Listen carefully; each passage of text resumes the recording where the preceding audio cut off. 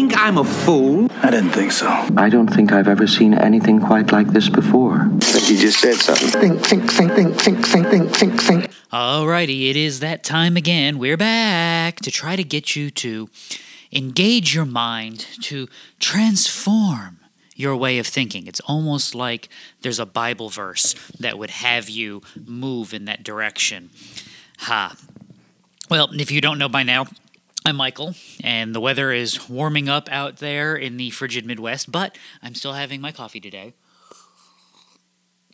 So, we will see how this all goes today. We are endeavoring to continue our walk through Scripture, trying to formulate how it is we think about the world based on who God is.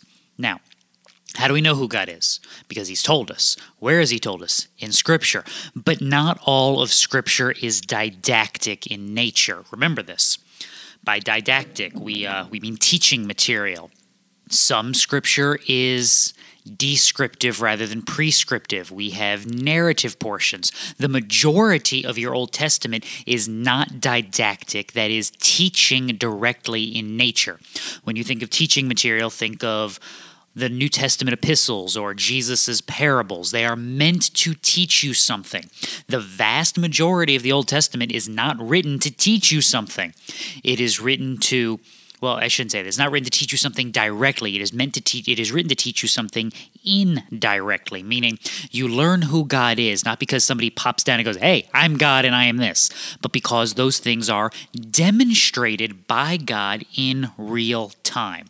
So, I guess the best way to summarize how we look at that today is God works all things for His glory. Now, remember that means we're walking through Scripture now with our foundations in mind. What are these mystical foundations? Well, they're not mystical. God is a creator. Therefore, we are dependent beings, and He is not. God is our preserver. He is our Savior and our judge. God is faithful. God is precise and long-suffering in His works and dealings with humanity. God is the accomplisher of all things that He has promised. And God is the sanctifier of His people. We will not cleanse ourselves. God will cleanse us. So, let's dive into Exodus chapter 7. If you'll remember, Moses has tried to get Israel delivered through killing of the Egyptians, and that didn't work out for him, so he ran off and hid in the desert for a couple of decades, well, four to be precise. God calls him, God sends him back. God calls him, God commissions him, God sends him back, but it doesn't go according to plan. Israel's mad. Moses isn't thrilled. Everybody is shocked except for God. The Lord said to Moses, see, I make you as God to Pharaoh, and your brother Aaron shall be your prophet. You shall speak all that I command you, and your brother Aaron shall speak to Pharaoh that he let the sons of Israel go out of his land. Now, if you're Moses, you might be thinking, but he didn't listen to me last time. Exactly. What's going to be different about this time than last time? The answer is really not a whole heck of a lot. What's going to be different about what's going on by Plague 7 by, say, now? And the answer is not a whole lot. So what's different? God in His work. But I will harden Pharaoh's heart that I may multiply my signs and my wonders in the land of Egypt. Remember, He is Savior. He is redeeming His people Israel. But He is judge. He's going to judge Egypt for their sin. He is also the sanctifier, meaning if He is not going to sanctify Pharaoh and change his heart, Pharaoh is going to operate in accord with his nature. He's going to operate in accord with the baseness of all of humanity, which is steeped in sin. Remember, we saw that after the flood. God brings the flood because every thought of man's heart is only evil continually. After the flood, nothing has changed, but we have seen God functioning as judge against sin. So, this promise is made. When Pharaoh doesn't listen to you, I will lay my hand on Egypt and bring out my hosts, my people, the sons of Israel, from the land of Egypt by great judgments. The Egyptians shall know that I am the Lord. In other words, I am Yahweh, when I stretch out my hand on Egypt and bring out the sons of Israel from their midst. So Moses and Aaron did as the Lord commanded them. Thus they did. Moses was 80 years old and Aaron 83 when they spoke to Pharaoh. Now, You know the story. But, and by the way, if you'd like more in-depth, go to the church's YouTube channel. You can find links to the church's website through the PTM website, or you can go to CalvaryBaptistRockford.com, and you can find the YouTube channel and go through all of the stuff that we did on Exodus on Sunday morning as we were preaching. We are still in the midst of preaching through the book of Exodus on Sunday morning, and you will see a much more in-depth treatment than what I'm going to do right now. What I want to do right now is get you thinking in categories as we go through this. So what happens? They go, and Aaron's commanded to do the one of the signs. So it said, when Pharaoh speaks to you saying, work a miracle, you should say to Aaron, take your staff, throw it down before Pharaoh, that it may come a serpent. So Moses and Aaron came to Pharaoh, and they did just as the Lord had commanded. And Aaron threw his staff down before Pharaoh and his servants, and it became a serpent. Why? Because God's in charge of these things. He is the creator. So if he looks at a piece of wood and says, you're not a piece of wood anymore, you're a snake. Well, guess what? It's now a snake. And when he looks at the snake and says, you're not a snake anymore, you're a piece of wood. Well, guess what?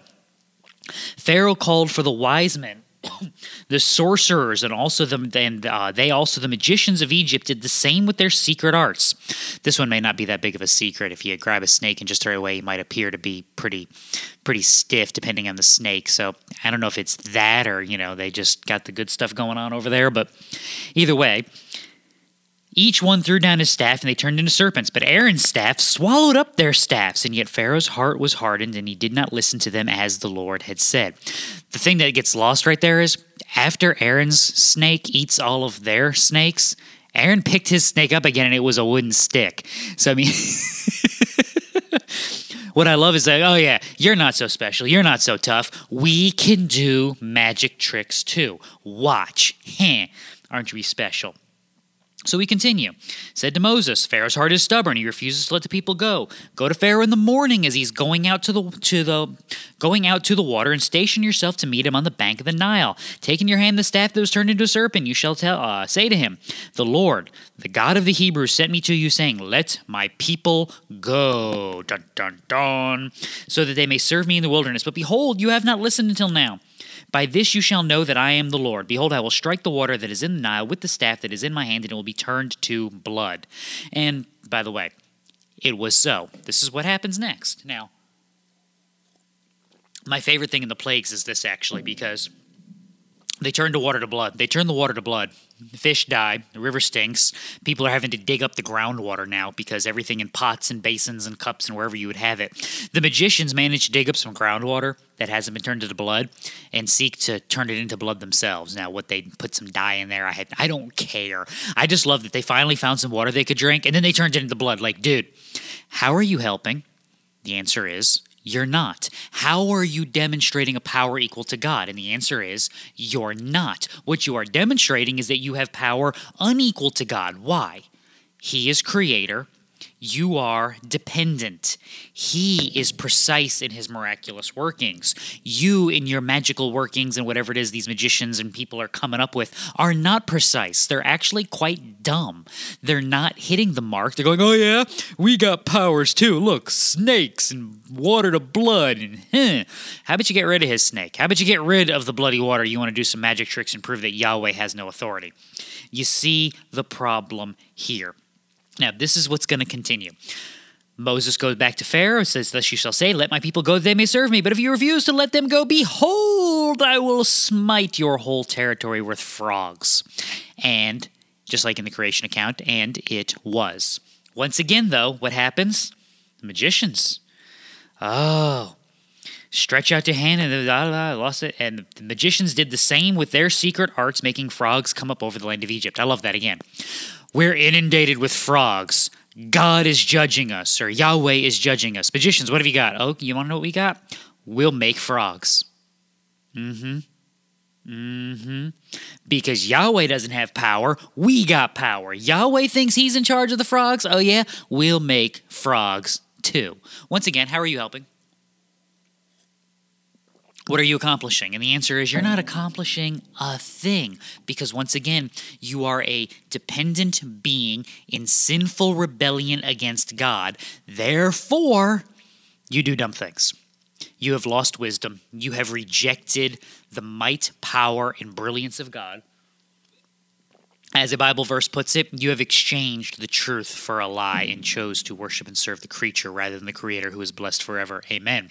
So what are you giving over? Degrading passions, futility of mind.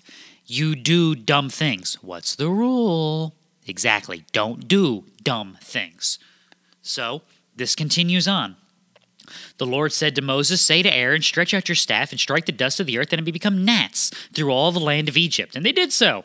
Aaron stretched out his hand with his staff and struck the dust of the earth, and there were gnats on man and beast. All the dust of the earth became gnats. The magician said to Pharaoh, this is the finger of God. Dun, dun, dun. The bugs did it for him. Reaches to a point where it's like that joke, where God challenges the scientist to a competition to make life, because scientists are like, I can make life too. I'm just as powerful as you are. And so, God takes the dirt and forms a man and breathes life into him. And the scientist goes, oh yeah, watch this. And he grabs a pile of dirt, and God goes, whoa, whoa, whoa, whoa, whoa. Get your own dirt. Same thing here. Magicians are like, okay, we can trick you by, introducing some food coloring or some wine into the water to make it look red like blood. By the way, Moses actually turned the water to blood. It didn't look like blood. It was blood. Ugh. We can, deparalyze the snakes that were holding like a cat by the back of the neck to make them look like a staff and then a snake again. But we can't turn dirt into bugs. Why can God? Because he is the creator, he is the sustainer, he is the one who upholds your molecules, the bug molecules, the stick molecules, all the molecules upheld by God and God alone. So, the Lord said to Moses, rise early in the morning, present yourself before Pharaoh as he comes out to the water, and say to him, thus says the Lord, let my people go that they may serve me, for if you do not let my people go, I will send swarms of flies on you and your servants. And it was. Then what do you get? I almost need to borrow that What's in the Bible song. All the cattle died. Boils break out on man and... Ugh. And again, where does he get it from? The soot out of the kiln. He puffs it up into the air. In the sight of Pharaoh, it will become fine dust over the land of Egypt, and all will become boils breaking out with sores on man and beast throughout all the land of Egypt. To which we go, oh, lovely. As if we weren't bitten enough by flies and gnats. Now we get boils. Why? Because God is judge. And you are seeing the judgment come upon the people. Now, one thing you will notice if you're paying attention, when we talk about God being precise, is notice that we don't make a mention of it's for all the plagues, because it's not mentioned for all the plagues. Goshen is going to start getting exempted. Goshen, where the Israelites live, are going to be set aside and not be participants in this plague. See, the Lord will make a distinction between the livestock of Israel and the livestock of Egypt so that nothing will die of all that belongs to the sons of Israel. You're going to see this with the boils, you're going to see this with the hail, you're going to see this with the darkness, and you'll see this finally with the firstborn. Why? Because of that precision. Because God, while judging Egypt, is saving Israel. He does not have to just swing wildly and hope he hits something. It's like when you first take up golf, and what's the first thing you do when you get a bag of golf clubs? What club do you grab? Let's be honest. Nobody has ever gone to the driving range who has played golf for any short length of time and picked up, you're like, you know what? I'd like to work on my 7-iron today. No, he's going grip it and rip it with a driver, tee it high and let it fly just to see how far he can hit it. And that's why we all stink at golf for the first, millennia we play it or so. Because we can't make sense of this, because all we're trying to do is see how stinking far we can hit the ball. No control, no finesse. And even with an intermediate player, what do you end up doing? You go out to the driving range and you hit some drivers. And you hit a couple of short irons, and you hit a couple of long irons, and we, putter around on the putting green. We putt more than we hit drivers. What do we practice more? No precision. No thought process as to how this is going to occur. The other example we'll use is, the dad just swinging in the back seat trying to hit somebody because you kids won't behave back there. God doesn't operate like that. His wrath is not anger as in human anger. It is measured. It is controlled. It is meted out. The volcanoes can erupt. The rains come from heaven. The earth is torn apart. And that ark floating on the surfaces of the waters is just fine. Everything is destroyed because of the violence of the storm, the violence of the destruction wrought upon the planet. And yet those 8 souls and those critters on the boat are just fine. Nobody's getting sick and dying. Nobody's having cancer. Nobody's having a heart attack. We're just fine. Why? Because the precision of God sustaining his people, preserving their work, will stand. So you get the boils, then you get the hail. So we're destroying, crops. We're killing animals and probably people because they're refusing to listen. We're enacting precise judgment on the enemies of God. And whatever crops happen to survive the plague of hail are then going to get eat up in chapter 10 by the locusts. And then the darkness comes. And the darkness for 3 days was good for all of the crops. People that had their little gardens and things. I don't know if you've ever had a garden, like a little windowsill garden. They're fragile. Don't take care of them for a day or two and watch how quickly they go. It's something else. Again, though, Christian, as you think through this, ask yourself this. What aspect of nature in life has God not attacked? He's attacked water. He's attacked food.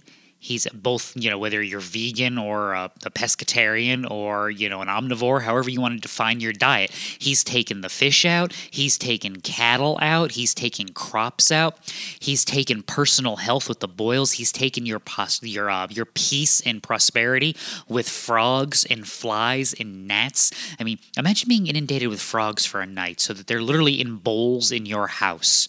How much sleep you getting? How much sanity is left in these people? There is no part of the judgment of God that is not affected. Now, real quick, start drawing your straight line and go to the modern world. Have you wondered why psychiatry and psychology has had such a boon in the last 100 years? Have you ever thought about that? And it's not just simply because Freud and Jung and all of these other guys. It's not because they just suddenly popped up and had an idea and everybody's like, hey, I like that. Let's jump on the bandwagon here. No. They're not the cause. They're a symptom.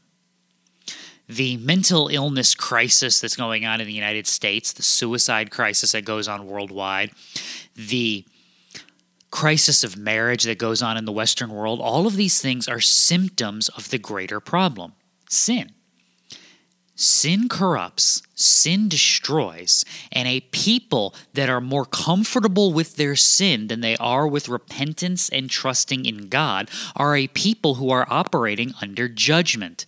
They are a people who are no longer receiving the presence of God to bless them, but are receiving the presence of God to curse them.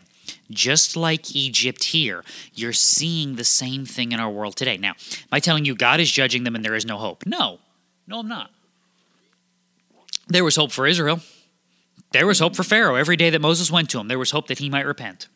There was hope for the officials that listened to the message, just like there's hope for us today. We disciple. We know that our hope is in our Savior, not here.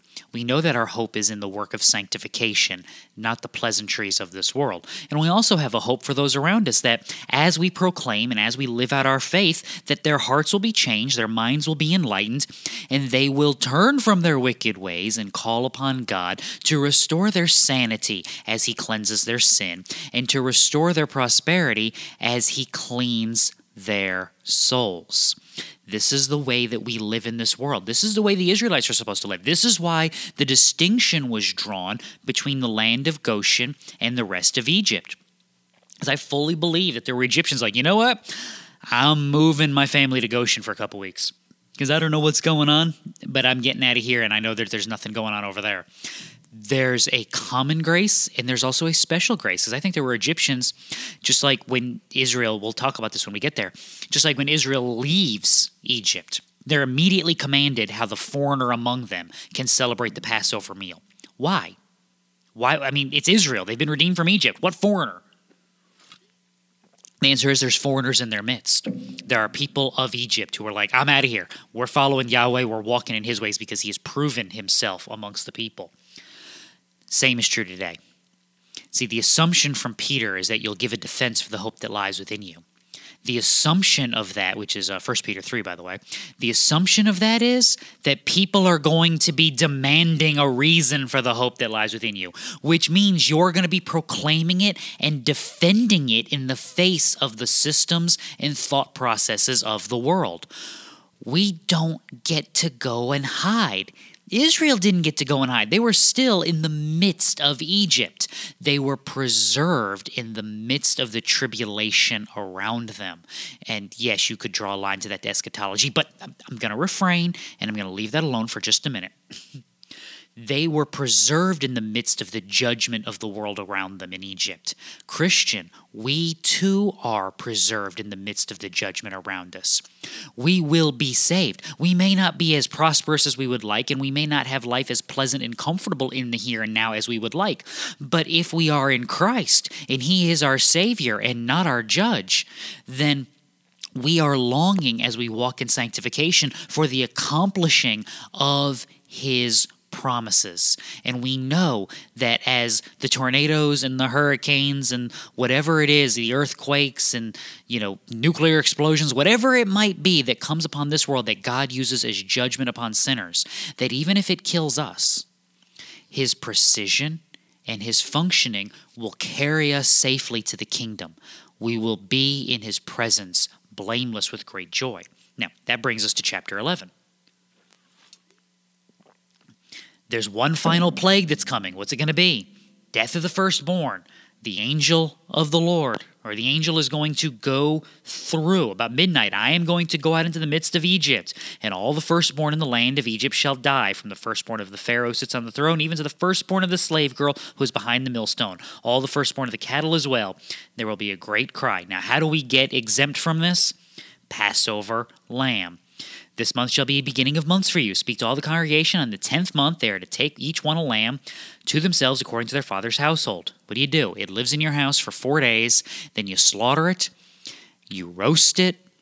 All of it. You eat all of it. Leave nothing over. Whatever you leave left over that you can't finish, you burn in the fire. You take the blood. You put it on the doorpost. When the angel comes through, he sees the blood and he passes over. Now again, God is precise. We know this.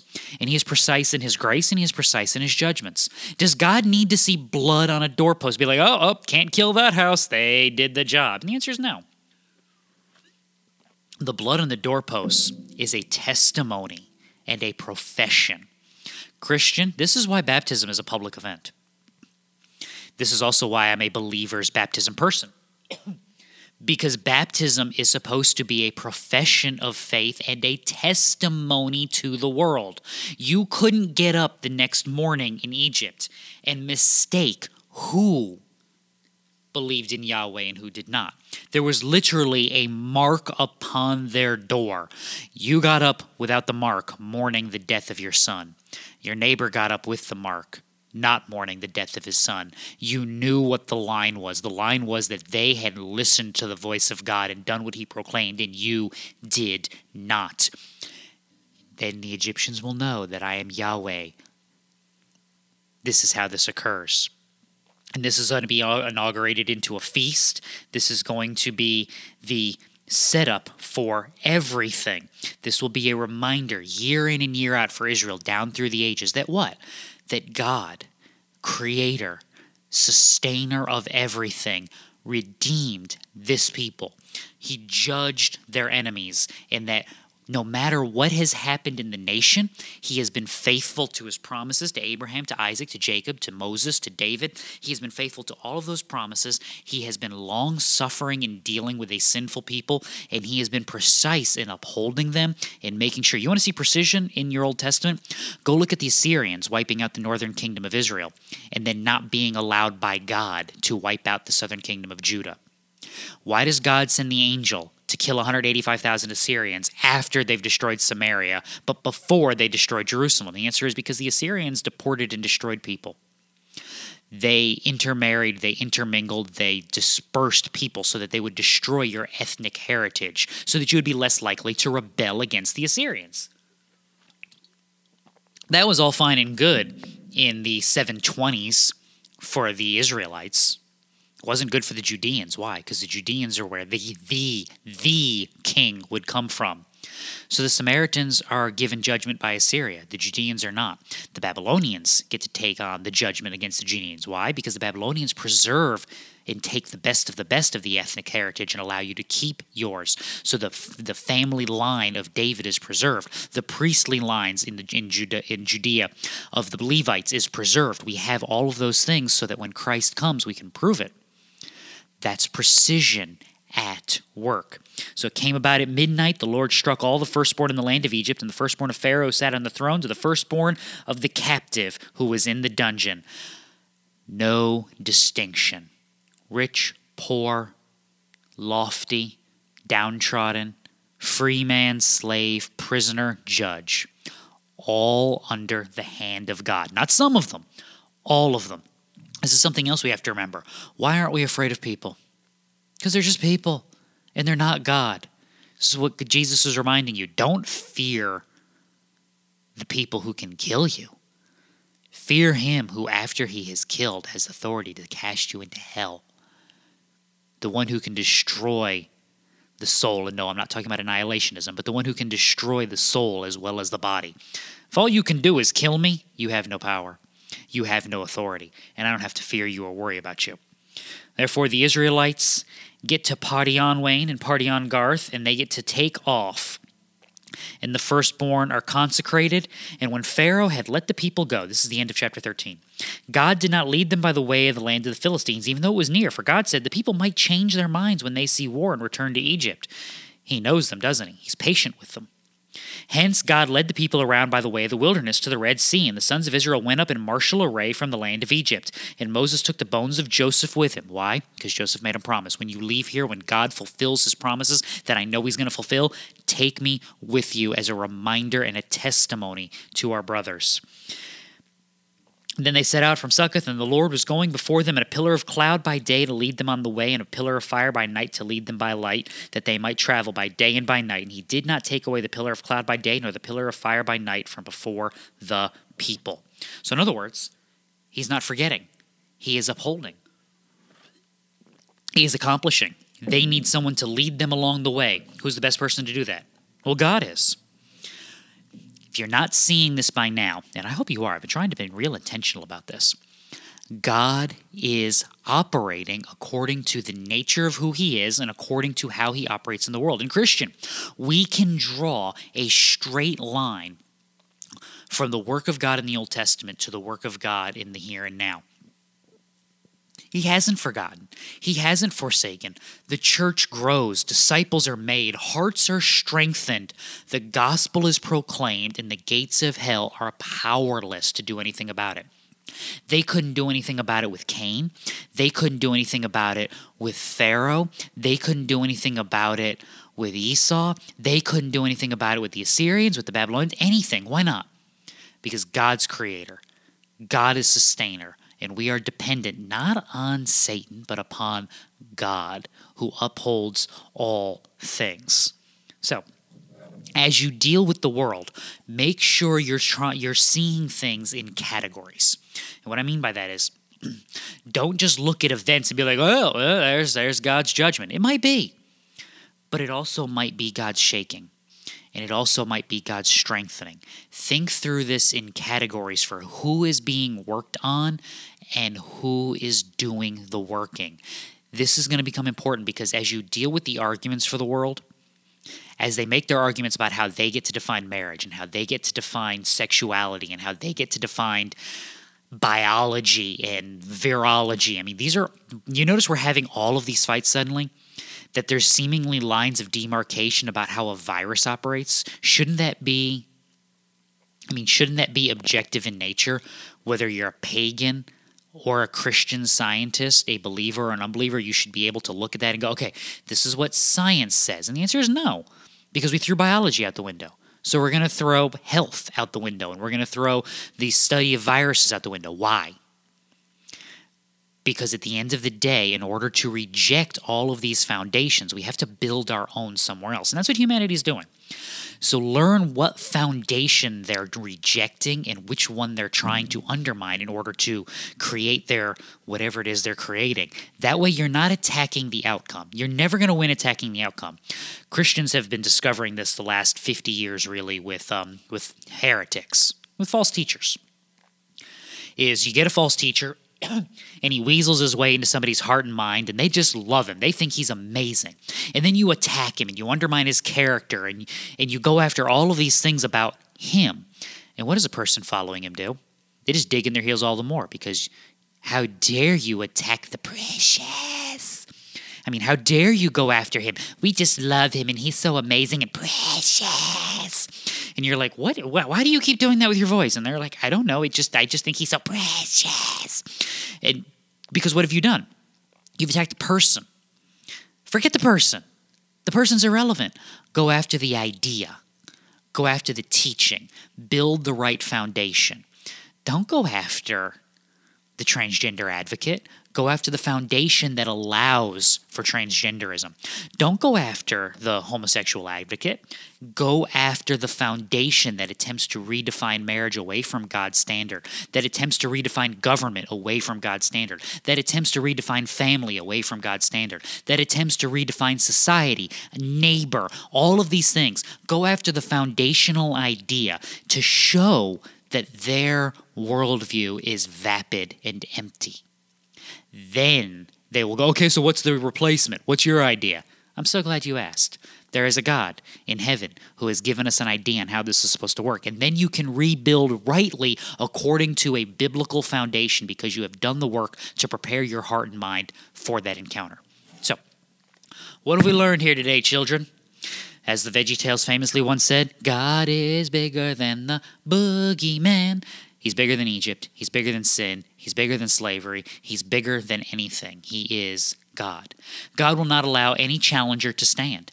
Go through, have fun. I've told you to go through and listen to some of the sermons on the Exodus and on the plagues. Go through. God systematically takes apart Egypt, every avenue of life, because none of those challenges will be allowed to stand.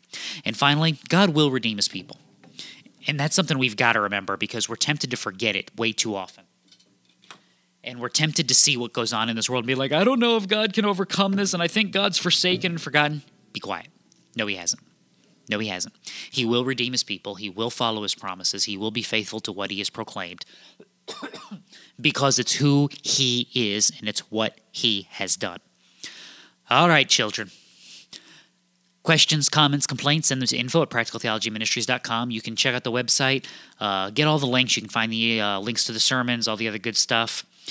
Planning on being back here a couple times this week, going through some news stuff. It's going to be interesting. I've been setting aside some news stories that are they just blow your mind because they point out the way that the world is just so broken. I mean, I know as Christians we go, man, the world is just broken. Yeah, but we don't understand the depth of it. And that's one of the reasons why we do the news stories that we do. Thank you for the prayers for Lou and his family. They're doing a lot better, and we appreciate that. So hopefully Lou will be back with us again tomorrow, and we'll get some things figured out. So until we meet again, read your Bible. It'll do you good. Bye.